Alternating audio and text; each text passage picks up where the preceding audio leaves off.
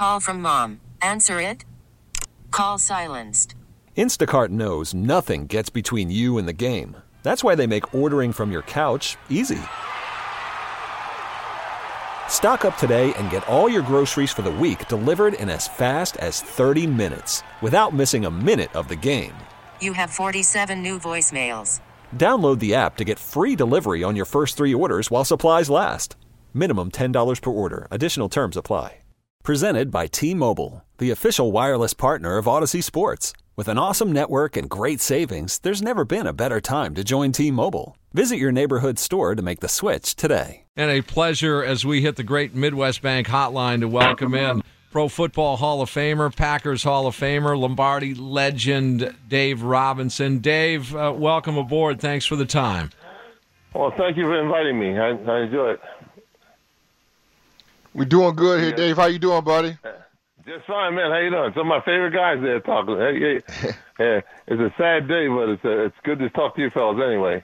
I'm still trying to recover from the loss of my buddy and mentor, my leader, my friend,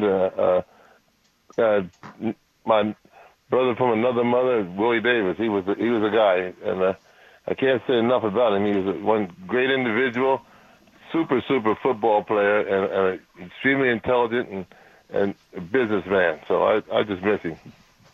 Now, when you got drafted, Dave, he was already there, right? Correct. It's kind of interesting. Vince Lombardi came in '59, and he got a chance to get Willie Davis in 1960 because Willie Davis had been drafted by the Cleveland Browns, who played him as an offensive tackle, and he admitted that he was a lousy offensive tackle. He said one time he was running in front of Jim Brown, and Jim Brown told him, he said, "Look here, kid, if you're not going to block anybody, just get the heck out of my way." And I was going to run him over. And Henry Jordan came to Green Bay, and he talked to Vince and told Vince that this kid back in Cleveland, Willie Davis, they're playing him in the wrong position. He should play him as a defensive end. So Vince made inquiries, and Paul Brown was glad to get rid of him as an offensive tackle. And he came to Green Bay in 1960, which is interesting because 1960 was the first year that Vince Lombardi came in '59. And in 1960, he played for the World Championship game and lost in the last 2 minutes. And then in the next 7 years, they won 5 World Championships. They won in '61 and '62, of course, and then they had '63. I came and we lost. '64 we lost, and then 5, 6, and 7. So Willie played in the first. I'm trying to think. 8 years that he was in Green Bay, he played in the championship game 6 of those 8 years. That's amazing. That's true. Yeah. And if they didn't, and go ahead, Dave. Finish your point. And when I got there, he was already all pro, and I played the offensive and defensive end in college, and so I was a big follower of his, and I was one of his fans when I came in. I was just in awe just to meet him, and then to really talk to him. He's just a nice guy and so knowledgeable. He was so cerebral. He was one of the smartest defensive ends I played with. I played with a lot of them, and in fact, like I told somebody earlier today, the last year that he was playing in the league, Deacon Jones came to Washington Redskins when I was there, and I played right next to Deacon Jones. I got a chance to compare him to Willie Davis. Now, admittedly, Deacon was at the end of his career, and he kind of lost some of his talents and physical prowess. But from a mental standpoint, Willie was much sharper, much smarter, and taught. And not only did he do things himself, but it spilled over to the rest of the other 10 guys on the team. He brought us all up a notch, as far as our thinking. Willie was one of the guys that told us one time we had some disputes between the offense and defense, and the offense was stumbling and couldn't make 5 yards in 4 downs, and Willie said that, look, if we do our job, the worst thing that can happen to the Green Bay Packers is a 0-0 tie, 0-0 tie. He said, I don't ever want to hear anybody say we lost the game because the offense didn't score more points. If we lost the game, it's because we allowed the other team to score more than our team. And nice. that was the way we played from then on. And everybody sit back and look and say, hey, he's got a point, and that's it. Everybody accepted it because Willie said it, and he's right. If we could play a perfect game every time, we would never lose. And so he said, anytime we lose, it's not the offense losing, we lost. Oh, I love So, that mentality. I think yeah, one of the biggest things that people don't know about Dave back then, they didn't really get into counting sacks for a lot of you guys. And you would think no. Willie Davis would have well over 140, 150 sacks if they were counting sacks. The big thing, they didn't count them and they didn't care about them, and a lot of times their mistakes are made. You'd make a tackle and you hear them, they give the credit to somebody else because sacks are important. The only thing important Oh was no. the guy lost 4 or 5 yards of the play, and then and a lot of times the quarterback would run with the ball or something and not make it to the line of scrimmage, and that wouldn't even consider a quarterback tackle or nothing because he's they lost a yard on the play, Where today that'd be a sack. And Right. It's so different. You really can't. You cannot in 2020 and 21 is going to be look back and compare it to the 1960s or 70s. It was a completely different football game. Well, you look at that. You look at that team and your defense, though. They were stacked. What side were you on? Were you on the side with Willie Wood? Because you and Ray Nitschke at inside backer, right? Yeah, no. I was. We played a 4-3. Okay. And when I came up my rookie year and my rookie year and the second year, I played the right side, and then in the third year we got Leroy Caffey and he played right linebacker. And Vince wanted me to go to the left, and I went to the left side. One of the happiest days of my life when I lined up next to Willie Davis. Willie Davis was my tight defensive end, and Herb Rowdy was my cornerback on that side. And Willie, Herb, and myself, the three of us, we said we called ourselves the Three Musketeers, or the Three Amigos. We had all kinds of names for ourselves. And we said we challenged people to come that way. And you think about this now. There was Willie, Herb, and myself over there. Ray Nitschke was the inside linebacker. He was the next guy to the inside. And at times, Willie Wood would be behind us as the safety because he was a free safety. He moved around. So that means a quarterback could come to the ball, and the quarterback called his own plays. He came to the ball and looked around. When he looked to his right, there were 5 people who were future Hall of Famers on one side of the field at one time. And quite naturally, a lot of quarterbacks decided not to run that way. They ran some just to keep you happy, but they set the game plan up was to go up the middle or to the left. Don't go to the right. In fact, after Super Bowl II, the quarterback, Dale LaMonica, told me in the locker room, he said, they told me all week, don't throw the ball to the right. Don't throw the ball to your right. He said, in the fourth quarter, I thought I had you guys had ruled you to sleep, so I thought I'd sneak one in to Bilenikoff, throw a pass to Bilenikoff. Herb picked it and went all the way in for a touchdown, the first touchdown in Super Bowl history by a defensive player. And he said, and that's how. Then teams didn't. I remember one game where I pulled a groin muscle, and Vince came to me before the game. He said, "I know your muscle's hurting." He said, "We're going to shoot you up." He said, "If you can go," he said, "in the first 3 plays, they're going to test you, see if you can go deep." He said, "If you can, they're going to leave you alone and go back to the regular game plan. But if you can't," he said, "they're going to pick on you and it'll wear you down until your leg gets bad." And I said, "Okay." Very first play of the game, Dick Bass, the halfback, came out and ran a 30-yard fly pattern on me. And I ran with him down there 30 yards and knocked the ball down.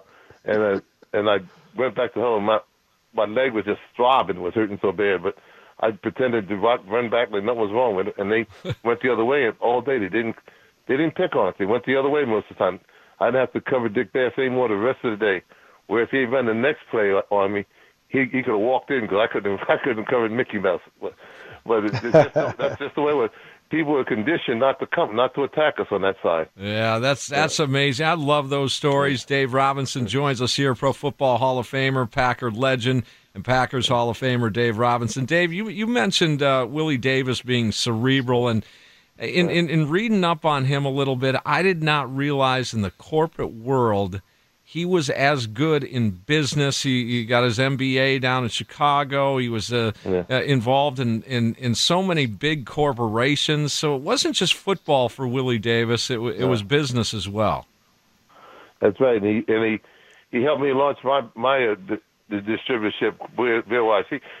He used to work for Smith Brewing Company during the off season, and he was going to retire in '69, and no one knew it. He called me aside in '69 and helped me through the season. We sat down. He told me how much fun had been playing together, blah blah blah. And he was going to retire, and he told me that he was going to go to to California and open up a beer distributorship, what he always wanted to do. That's where the money was at in the beer business.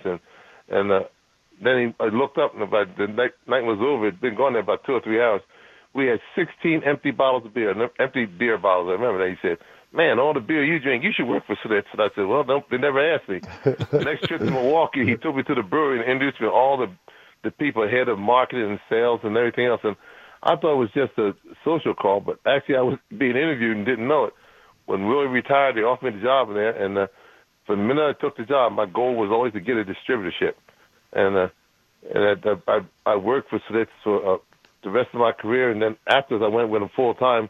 A total of 15 years I worked with Schlitz, and then I finally got my beer distributorship.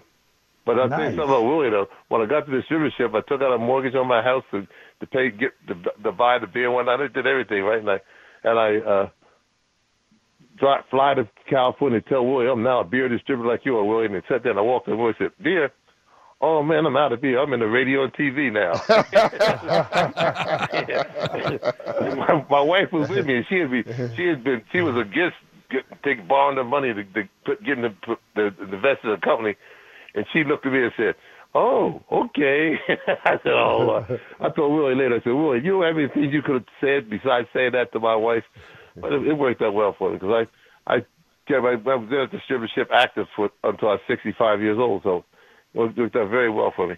But Willie was just great. I can't say enough about him. He was just super, man. He also, another thing he's credited for, he set the rule as our defensive captain and whatnot.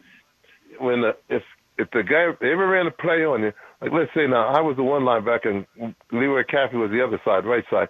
If they ran a play on either Leroy or let's say they ran a play on me and the play broke for 5 yards, it was a play I hadn't seen before, a reverse or something crazy. Well, what his rule was, when you came back to the huddle, before Nischke or anybody called the defense, the person who was at the spot of attack, he would tell the other 10 guys, "Hey, listen, nothing's wrong with the defense. I screwed up. I zigged when I should have zagged. I did something wrong, and it won't happen. It won't happen again." And then as soon as they did and they call the defense, then you go to the other guy, go to Leroy Caffey, say, "Leroy, if they come out and the flanker is a little tight, he's tighter than normal, or the tight end is off the line, or there's a tilt to the backfield or something, whatever tipped you off that play was coming again, you had to tell the other guy."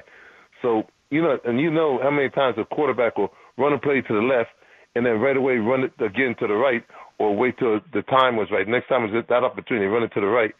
Well, he ran it to the left or to the right. Our goal was to make sure he never came back and scored twice with the same play.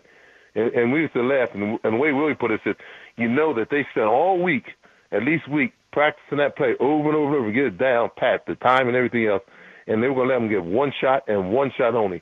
If they had to get 2 shots to see me. And that's how it was, and that's how we played. You could run a play on us one time. You couldn't run that play twice. And I can think of a number of times it happened. But the big thing, I think, was when he insisted that we tell the other 10 guys in the huddle, it was my fault. It was not the fault of the defense. The defense was drawn up correctly and everything else. I made a mistake. And you always admitted that and made you feel better about it. And the other guys, you could see guys were worried about that play. The worry left them. They didn't worry about that play anymore the rest of the day. Right. Dave, you also sometimes Willie did it. You also we also hear a lot of stories about Vince Lombardi and Bart Starr. Who was that guy that Vince talked to the most on the defensive side of the ball for you guys? Willie Davis.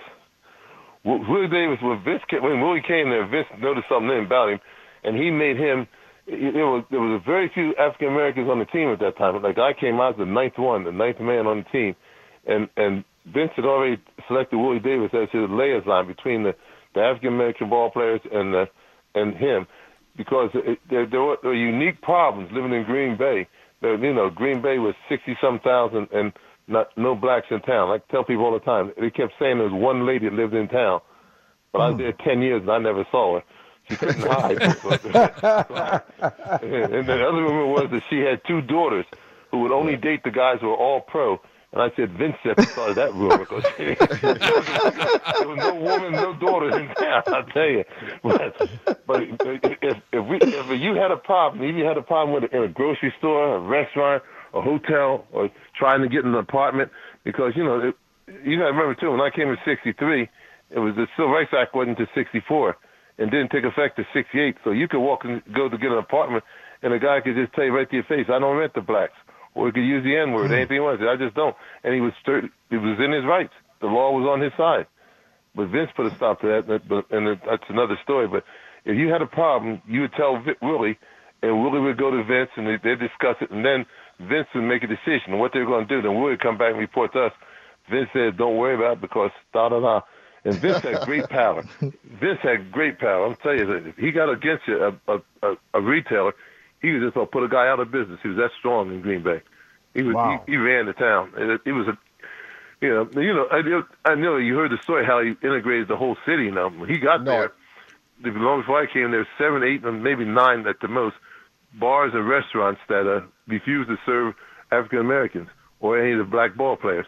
And Vince called him into his office, and to be real quick about it, they discussed their problems. And Vince finally told him, listen, you guys work hard, you own your businesses. You can have the right to refuse service to anybody you want to. And he said, in fact, I'll go to war to protect your right to refuse serving people you don't want to. And as of this day, no more African-American, no more black ball players will be in any of your establishments. As a matter of fact, he said, neither will any of the white Packers because you guys are all off limits now. And they said, you can't do that, Vince. Said, oh, yes, I can. He said, in fact, didn't you hear me? You're off limits. And you guys know how Green Bay is now, and it was even worse when there was only 60,000 people there. If you lost all the Green Bay Packer business, it hurt your business, especially a bar or restaurant, severely. Right. So it took about 45 minutes. Vince Lombardi single-handedly integrated the whole city of Green Bay. There was never any more discrimination, any bars or restaurants in town after that meeting, and there was not a whole lot of fanfare, not newspaper columns and specials and people coming and speaking or nothing. Just Vince Lombardi talking quietly to 7 or 8 people and telling them how it was going to be, and that's how he was. And then that's why. And that's incredible. And Vince and Willie worked hand in hand. And I could go on and on about the stories. Yes. Like when we would get down in New Orleans and had to go to New Orleans and couldn't get a haircut. So Vince, we had some embarrassments when we had to stay at different hotels. So he found a hotel by the airport, but we were way from downtown. And New Orleans, you couldn't get a cab to go down there to get a haircut. And Vince to ask Willie, couldn't he do something? And Willie called some of his friends from Grambling, and they came out. They brought like 4 or 5 cars out, picked up all the players, took us down to the black neighborhood in New Orleans. We got a haircut, waited for us, got back in the car and took us back to the hotel. And then Vince Lombardi met us. When he got back to the hotel, came out and reached in his pocket like it was his money and gave all the guys a tip for taking us down there. I know the Packers ended up paying for it because Vince was general manager. But it was a great gesture. And also the guys, and it was, I didn't see how much it was, but the guys were extremely happy whatever Vince gave them.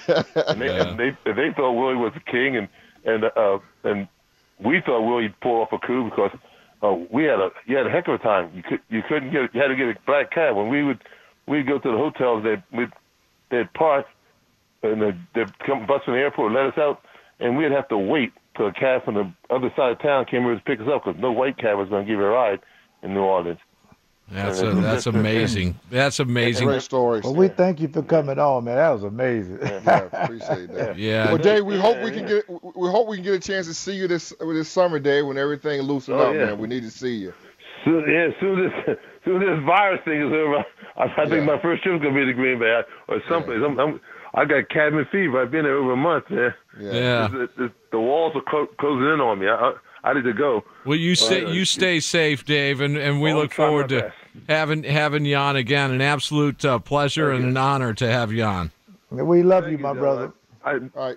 Yeah, and part I'd like to say, well, all you guys just do like I'm doing tonight when you go, just when you say your prayer, say a little special prayer for Willie Davis, a real special guy, and then I can't wait someday I hope to meet with Willie again, and just ask God to take him in his arms, and God bless his soul.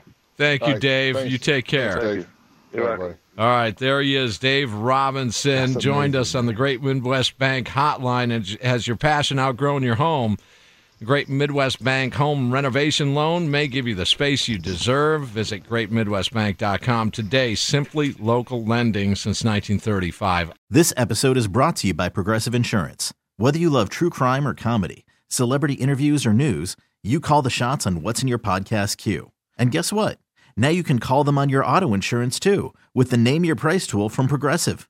It works just the way it sounds. You tell Progressive how much you want to pay for car insurance, and they'll show you coverage options that fit your budget. Get your quote today at Progressive.com to join the over 28 million drivers who trust Progressive. Progressive Casualty Insurance Company and Affiliates. Price and coverage match limited by state law.